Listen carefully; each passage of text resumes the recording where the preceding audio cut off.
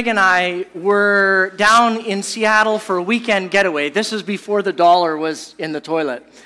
And so we found a great rate on a hotel. And I think it's probably one of my favorite hotels. It's called the Edgewater Hotel. It's down on Pier 67 in Seattle. And it's just amazing views, looking out over Puget Sound to Bainbridge Island. And then you look back, it's sort of angled, so you can look back and view the city from across the water. And the cool thing about it is that they let you open the windows, which a lot of hotels really are quite scared of doing. So I opened the window. We paid for a city room. We got upgraded to an ocean view. It was fantastic. I opened the window, and I'm sort of looking out the window and just enjoying the view. And then from the room next to me, I see a person poke their head out of the window, and they kind of cock their arm back, and then something sails from the window and into the ocean. And then they disappear, and the window closes. I thought, well, that's a little bit weird. What are they chucking out of their hotel room that they think is such an offense to them in some way? Like, is there not a garbage can in there that they can deal with this? Or what is it? So I look carefully, and the object begins to float towards my room. And I begin to see that it's something that every hotel room in North America actually has in it, in the nightstand drawer. A Gideon's Bible. So I am not sure what my fellow guests' experience with the Bible was that caused them to be so upset that they would take it out of their drawer and throw it into Puget Sound. But it cannot be good if you're chucking Bibles out of your hotel window in anger. My other thought was a little bit more cheeky. I thought, you know what I should do? I should call housekeeping and just casually mention that I'm in room 402 and there's no Bible in the room next door to me. Could they please deliver another one? Just to make sure that it was tended to. But I thought against it. But it makes me think about the question, what's your personal experience with the Bible? I first encountered the Bible as an elementary-aged kid in Sunday school. And it was the only book that I knew or had ever seen that had fancy gilded gold pages and special thin paper, which I never saw anywhere else except in the Bible. And then where I grew up, people had cases for their Bibles.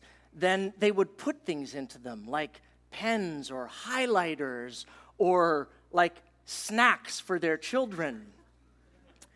And people would talk about the Bible, and they would say things about different translations of the Bible, and they would talk about things like reading through the Bible in a year. And I didn't have any idea as a kid what any of these things meant, but people seemed to talk about it with great sincerity and conviction, so it seemed important.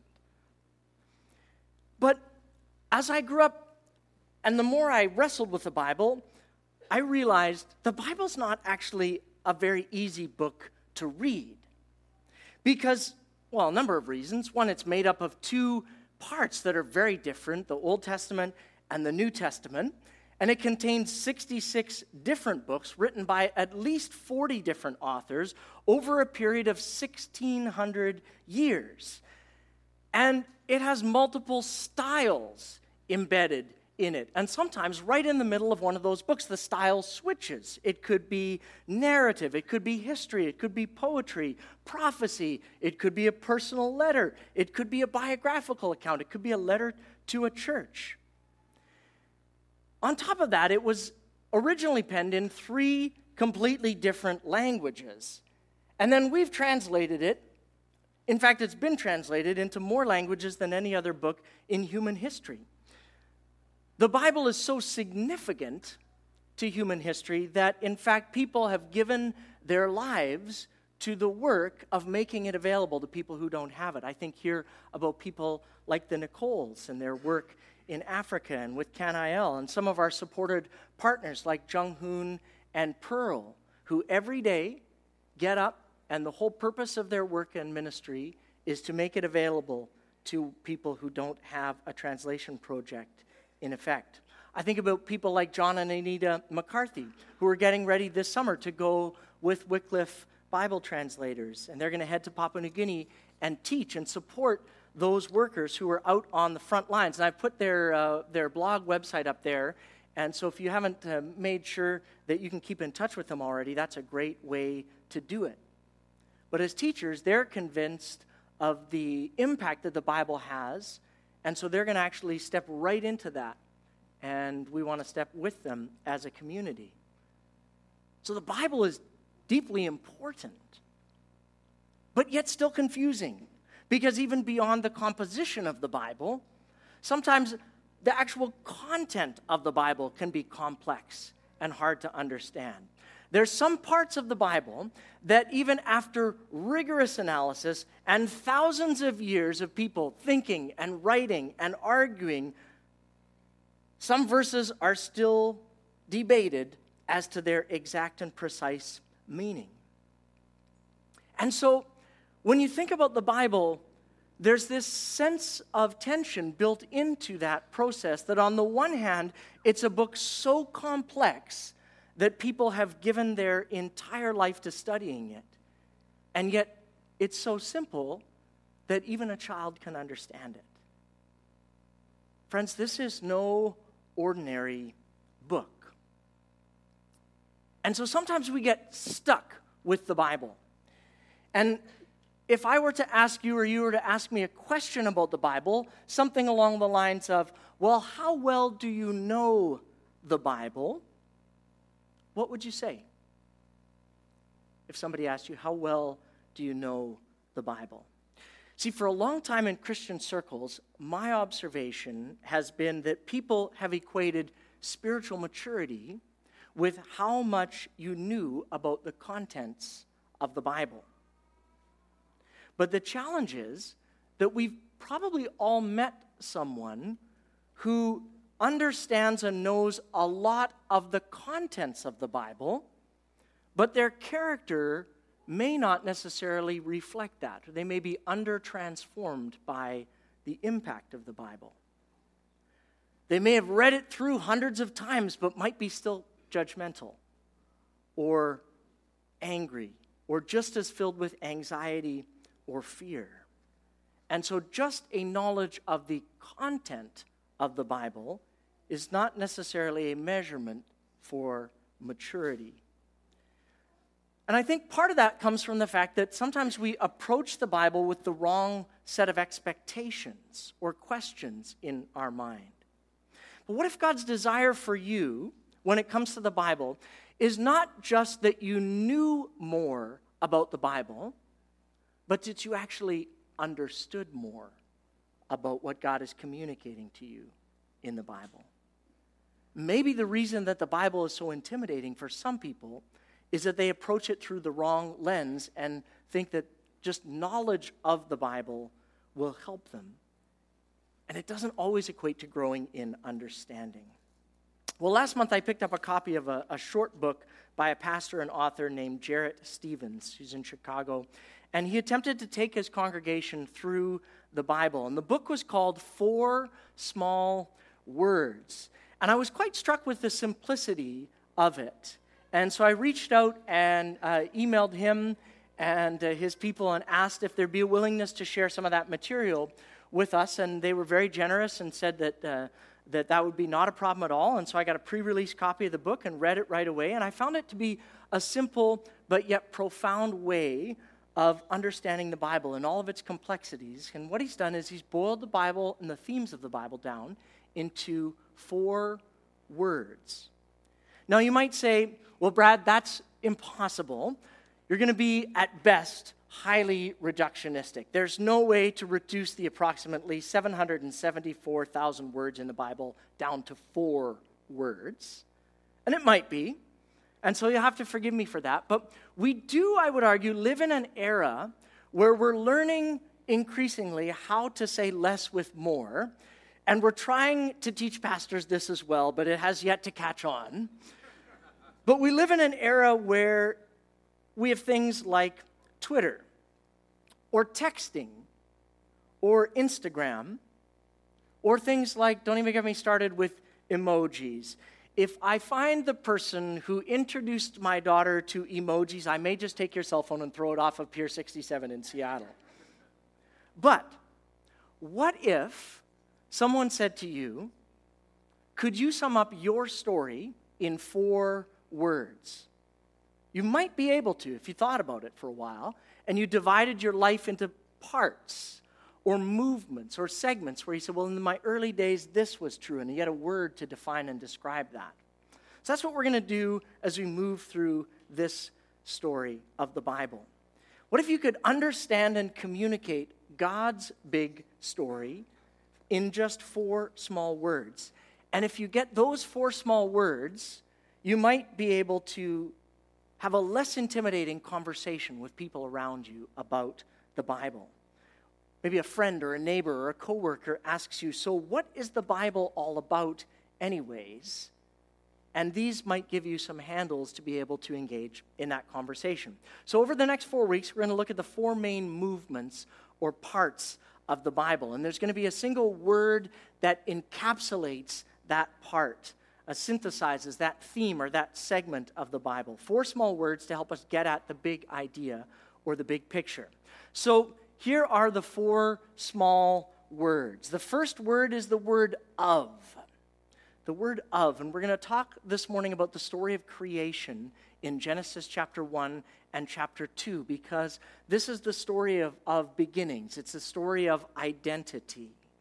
Then the next part of the Bible, next week you'll have to come and watch and see if I can preach the entirety of the Old Testament in under 35 minutes. The next part of the story is the between part. This is the story of separation that goes from Genesis chapter 3 all the way to the end of the Old Testament and the last chapter of Malachi. Then the third word of between, the third part is with. This is the Gospels, the story of a God who is present in Jesus. Matthew chapter 1 through Acts chapter 1. And then the fourth movement is the rest of the New Testament, and the word there is in, to describe the story of a people inhabited by God himself through the Holy Spirit. Acts chapter 2 through Revelation chapter 22. So again, this isn't necessarily going to feel like content because we're not going to be able to cover all of the content. We're going to give ourselves some handles to be able to then connect some dots for you, hopefully, that you would grow in your understanding and maybe make sense of some of the things you already know and be able to place them within the movement of the story of the Bible that God is telling us. All right, so let's open your Bibles to the very beginning. That's a very good place to start.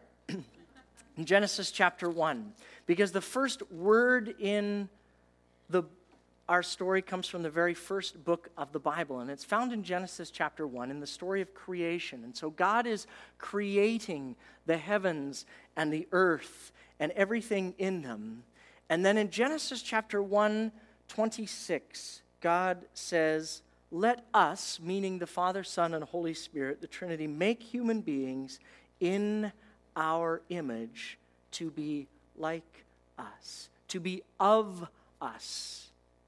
Now, the word of is a word of identity. It's a word of being, a word of belonging.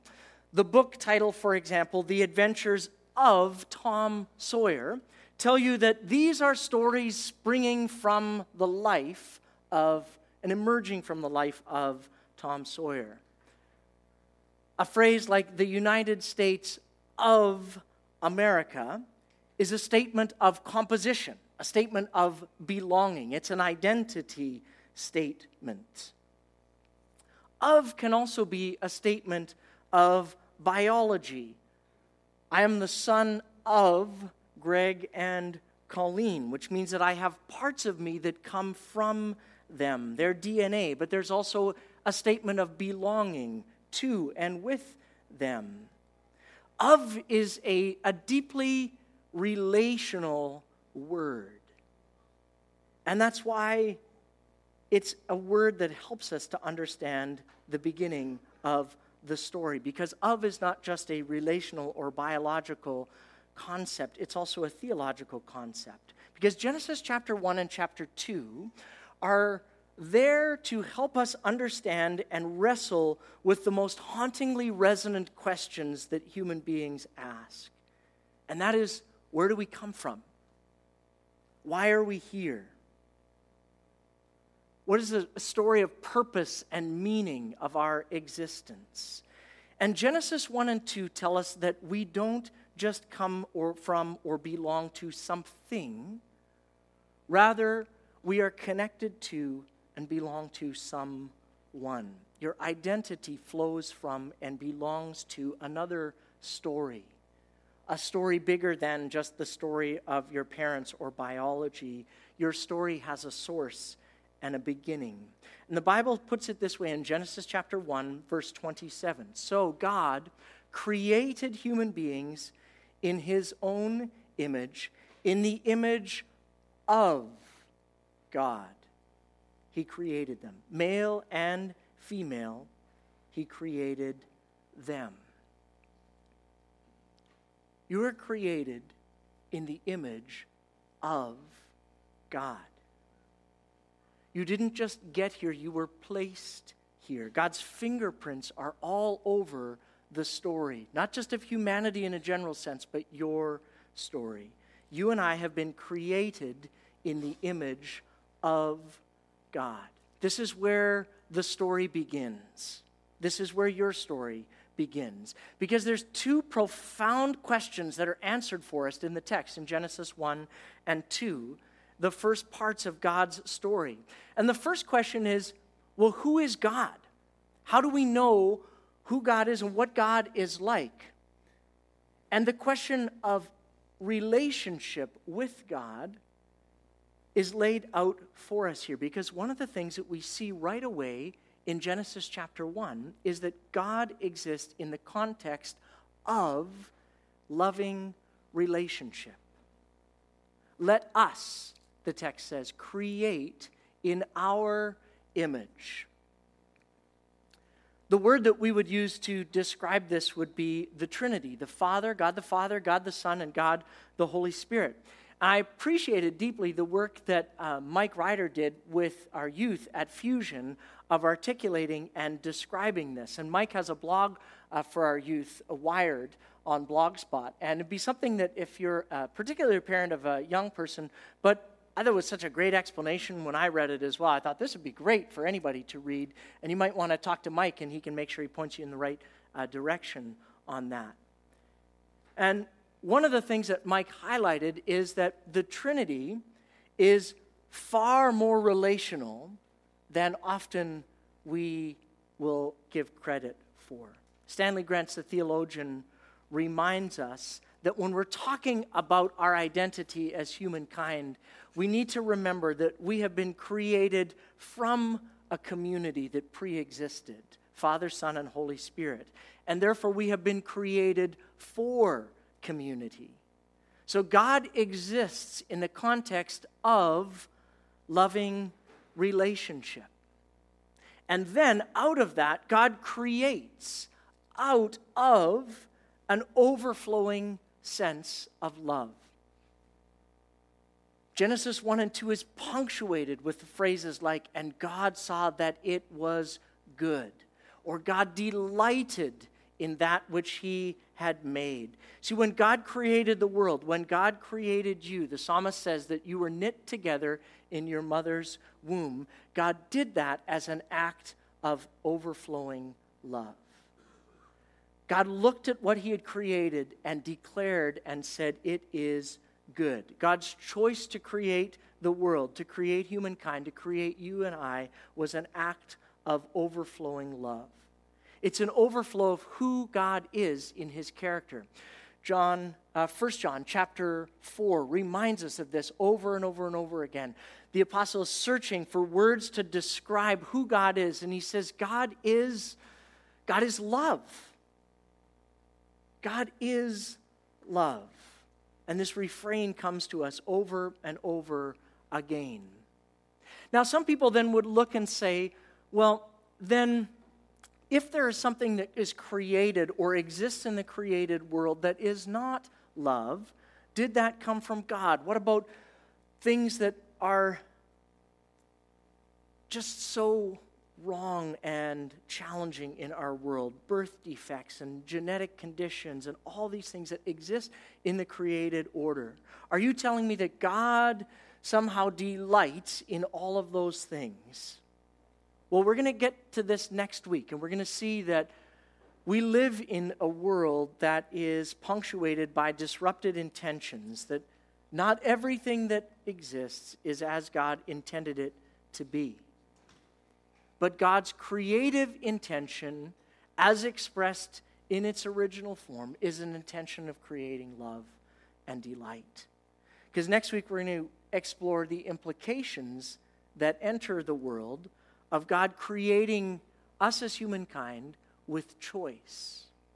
Because the implications of God's love is that He created us with an ability to say yes and to say no to a loving relationship with Him and with each other. And when we choose to reject that, we put distance between us and God. But here's the challenge. There are people and systems of theology that want to start there and place the strongest note of emphasis there, with how horrible we are and how sin-soaked this world is and how depraved humankind is. And all of that is true, but it's not where the story begins. The story starts with the beautiful truth that you and I are created in the image of God. And that, yes, God's image has been marred and scarred and wrecked and damaged by sin and the effects of living in a fallen and broken world, and that's not to diminish any of that.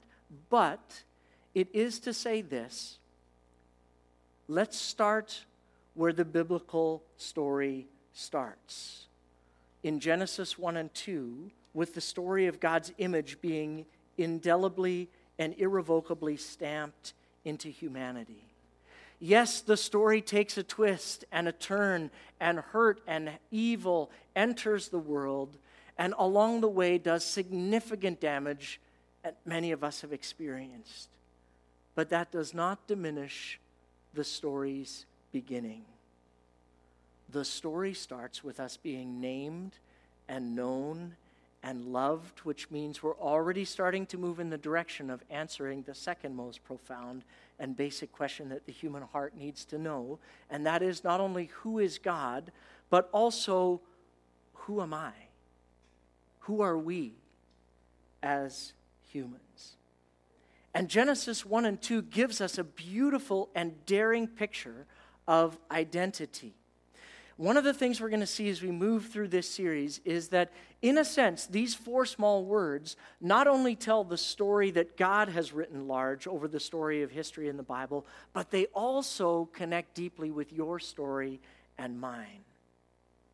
Because the answer to that question, who am I, could also be framed using those four small words.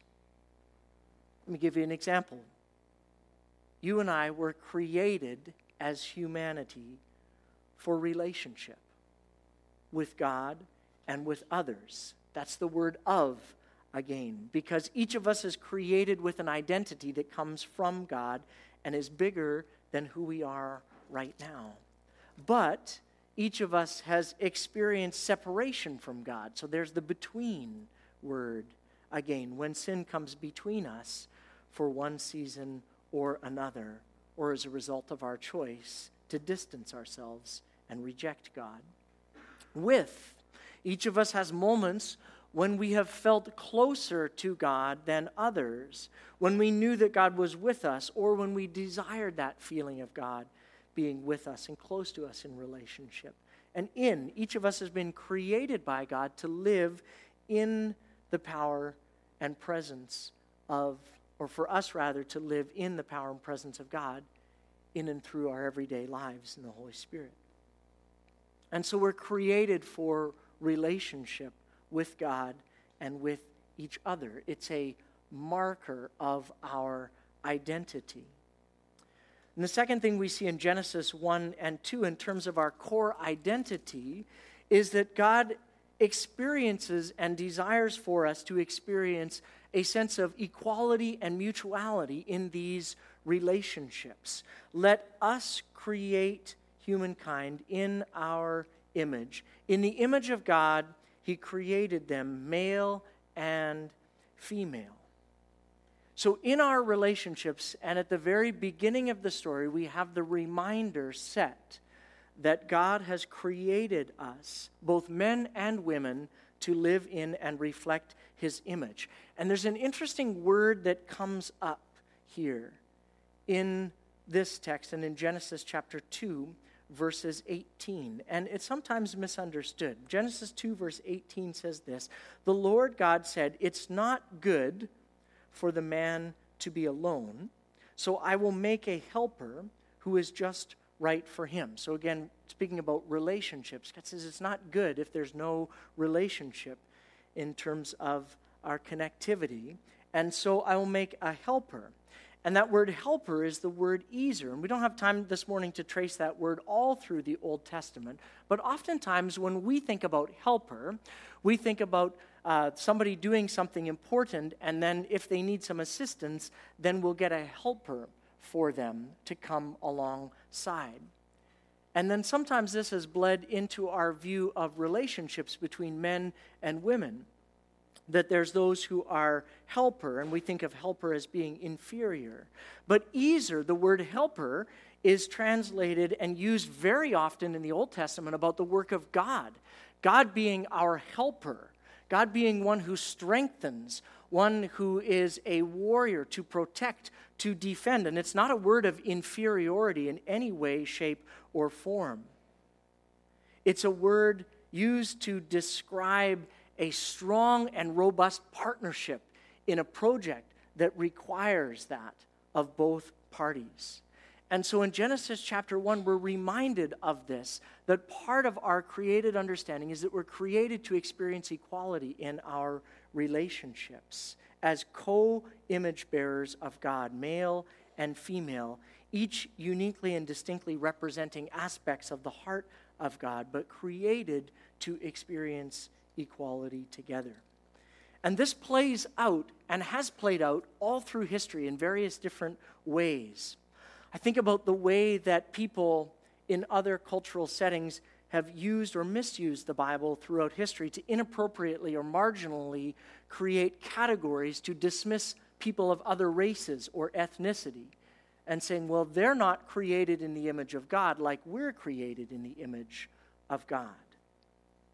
Or empires or races that saw themselves as more pure or more deserving of God's blessing or favor because they were created in God's image and other people were not. But when you get back to the start of the story, you see again that God's design for us was a mutual respect for one another and an equality that is embedded right into who we are. And that's one reason why here at Jericho Ridge, it's a place where men and women serve together in leadership and where we respect and cultivate the gifts and calling and identity of both our sons and our daughters. And we believe in our maleness and our femaleness, that we're both created as image bearers of God, and each has a unique and distinct role to play in that. And so we're created to experience mutuality and equality in our identity. So the roles that we play or the tasks that God gives to us also remind us that we're called for a purpose. Ephesians 2, 8 through 10 reminds us that we have been created in Christ Jesus to do the good works that He has set out for us in advance to do.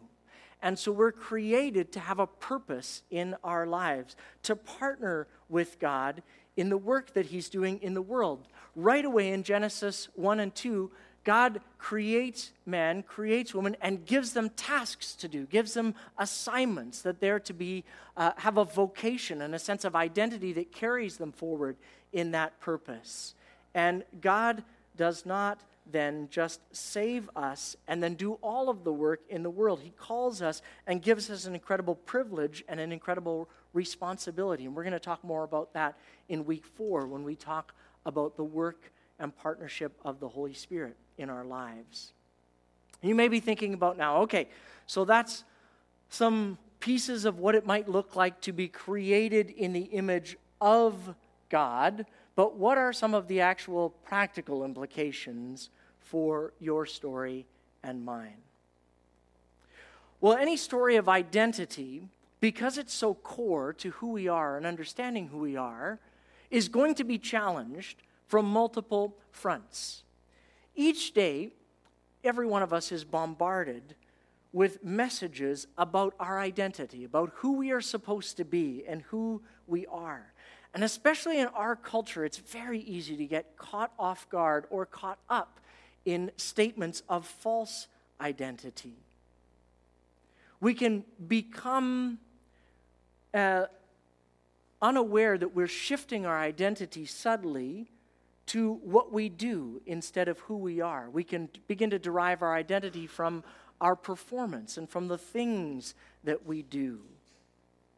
And that can happen very easily, not only vocationally, but it can happen in religious and church contexts where people then begin to derive their identity from the role that they play within the community.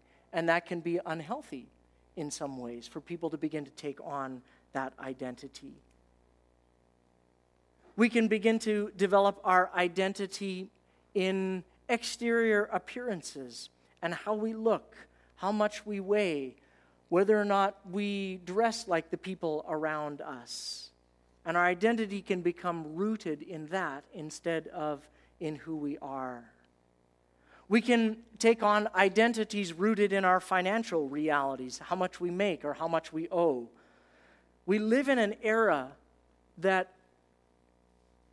is filled with profound identity confusion and exchange. And here's the challenge for us. The challenge is that if we lose sense of who we are and whose we are of, we lose sense of who we are. If you lose your moorings for your identity, who you are of, your origin story, you will lose who you are, because you won't be able to live with a clear sense of identity. And so in order to reclaim your identity, you actually have to go back to the beginning of the story. The truth is that you were created in the image of God. And friend, if you're listening today and you say, well, I don't know, Brad, that I have a deep sense of purpose in my life or meaning. I just feel like my moorings are shot and I'm just adrift. One of the things that can be profound for you is to capture, maybe for the very first time, a sense of identity rooted in a relationship with God. And you can begin that today because you were made in the image of God, but maybe you've not begun to walk that relationship with God out just yet. And if that's you today, then you can begin that process by inviting God to be the center of your life and by praying and saying, God, I need to have an identity profoundly defined by you, by what you have done for me in Jesus Christ. My identity has been wrapped up in who I am and all of the things that I need, but today I choose to exchange that identity for a fresh set of purpose and meaning and hope in you. We would love to pray with you and help you get started on that journey today. Many of you have been on that journey for a long time walking with God, but today you might benefit from a reminder of that identity. Because one of the things that I find for me I lose track of is that just because your identity is in Christ, it doesn't mean that I always live that out in a full way. Because the truth is that who you are in Christ should define and shape every other relationship that you have in your world. Because who you are in God should define who you are as a friend. Who you are in Christ should define how you act as a spouse. Who you are in Christ should bleed out into the way in which you carry yourself as an employee or as a parent or as a single adult or a student. Because your primary identity is rooted and defines and colors every other aspect of your identity throughout the course of your life. But the challenge is that we forget this. And it becomes very easy then to believe and absorb identity stories that come from other places other than our relationship with God. But when you recapture that sense of identity as the source of your soul, the truth of where your story and your identity begin, this allows you to then be able to reject the lies of identity that come from other places, because you're living from a deeper and a richer sense of who you are. You know that your identity doesn't come from what you have done, but from what Christ has done for you. And so you're reminded continuously of the fact that as a child of God, you are secure, you are accepted, you are significant. And so this morning, part of returning to the start of the story is to remind us of those very basic moorings for your identity. That we would stop defining ourselves by titles or roles or performance or things we do or don't do, but simply say, yet again, I affirm that I am a child of God, that I have been created in the image of God, and that is where I stand my ground. That is what it means to have an identity rooted in Christ. But I'm getting a little bit ahead of the story to our third week. But I'm going to ask Joel and Sharon this morning if they would come, and we're going to do two things. One is that they're going to distribute for you bookmarks that will help you remind yourself as you go through the course of this week about who you are in Christ, your core identity. And this is from a ministry that some of you might be familiar with called Freedom in Christ. And it just lists scripture after scripture after scripture that reminds you of who you are in Christ. And so there's a bookmark for everyone, and I want you to take this and either put it in your Bible or put it somewhere where you're going to see it, put it up beside your computer monitor, or put it somewhere in your car or up on your mirror so you'll see it when you get ready in the morning. And just take this as a reminder and look at those scriptures again and again. And as we move into a week of prayer together as a community, these are some of the things that you will want to take time speaking out in prayer and saying, God, I thank you that my identity is rooted and secure in you. I thank you that I am loved as your child. Even though I mess up, even though I'm not faithful to your promises and to living out the things that you're calling me to, I thank you that I'm still your child. And so this becomes an anchor point for you to return to. So put it somewhere where you're going to see it and be reminded of your core identity. I'm making Joel and Sharon do double duty this morning because once they're finished handing out the bookmarks, and I'm going to ask them to come again, and I'll ask the worship team to come, and we'll prepare to respond in song together this morning. We'll prepare to receive our offering. And the songs that we're going to sing this morning, the two of them, speak to our identity. They speak to who we are in Christ. And so a prayer team will be available at the side for you. And maybe as you read through this bookmark, something twigs for you. And you say, you know what, this is an area I need to grow in my identity. And we just invite you to come to the side, and we'd love to pray for you in that and say, do you have something that you're walking through in your life that we can support you in? Maybe a hard time, loss of a job, challenging situation, a meeting that you have coming up this week that we'd love to walk with you and support you in prayer. And so we'd invite you to come to the prayer teams at the side at any time. So the worship team is coming. Joel and Sharon are going to come, and we'll prepare to receive our offering together this morning as we learn together to grow in and live out a deeper and richer sense of God's story in our lives. Because, friend, you have been created in the image of God. If we don't start there, the rest of the story doesn't make any sense. You've been created by a God who loves you, and who understands and wants you to live out your purpose as an image bearer in his world. And so let me pray for you as we continue in our time together this morning. God, we thank you that you are gracious and good and kind. We thank you that you have revealed yourself to us as a God who created us in your image. You've created us for relationship with you. You've created us for relationship with each other. You've created us to understand and appreciate the purposes that you are calling us to live out and work out in your world. And so with a deep sense of humility, we want to embrace that, God. But we also just confess to you that no matter how hard we try, we cannot do that in our own strength. And so, God, as we sing these songs of response to you that declare not only who you are, but invite us and remind us of who we are, we pray that you would stir up in our hearts a deeper sense to reclaim those pieces of our identity that have become fragmented or lost. And so, Jesus, we do that in the help and strength that you provide. In the name of Jesus, we ask and pray. Amen.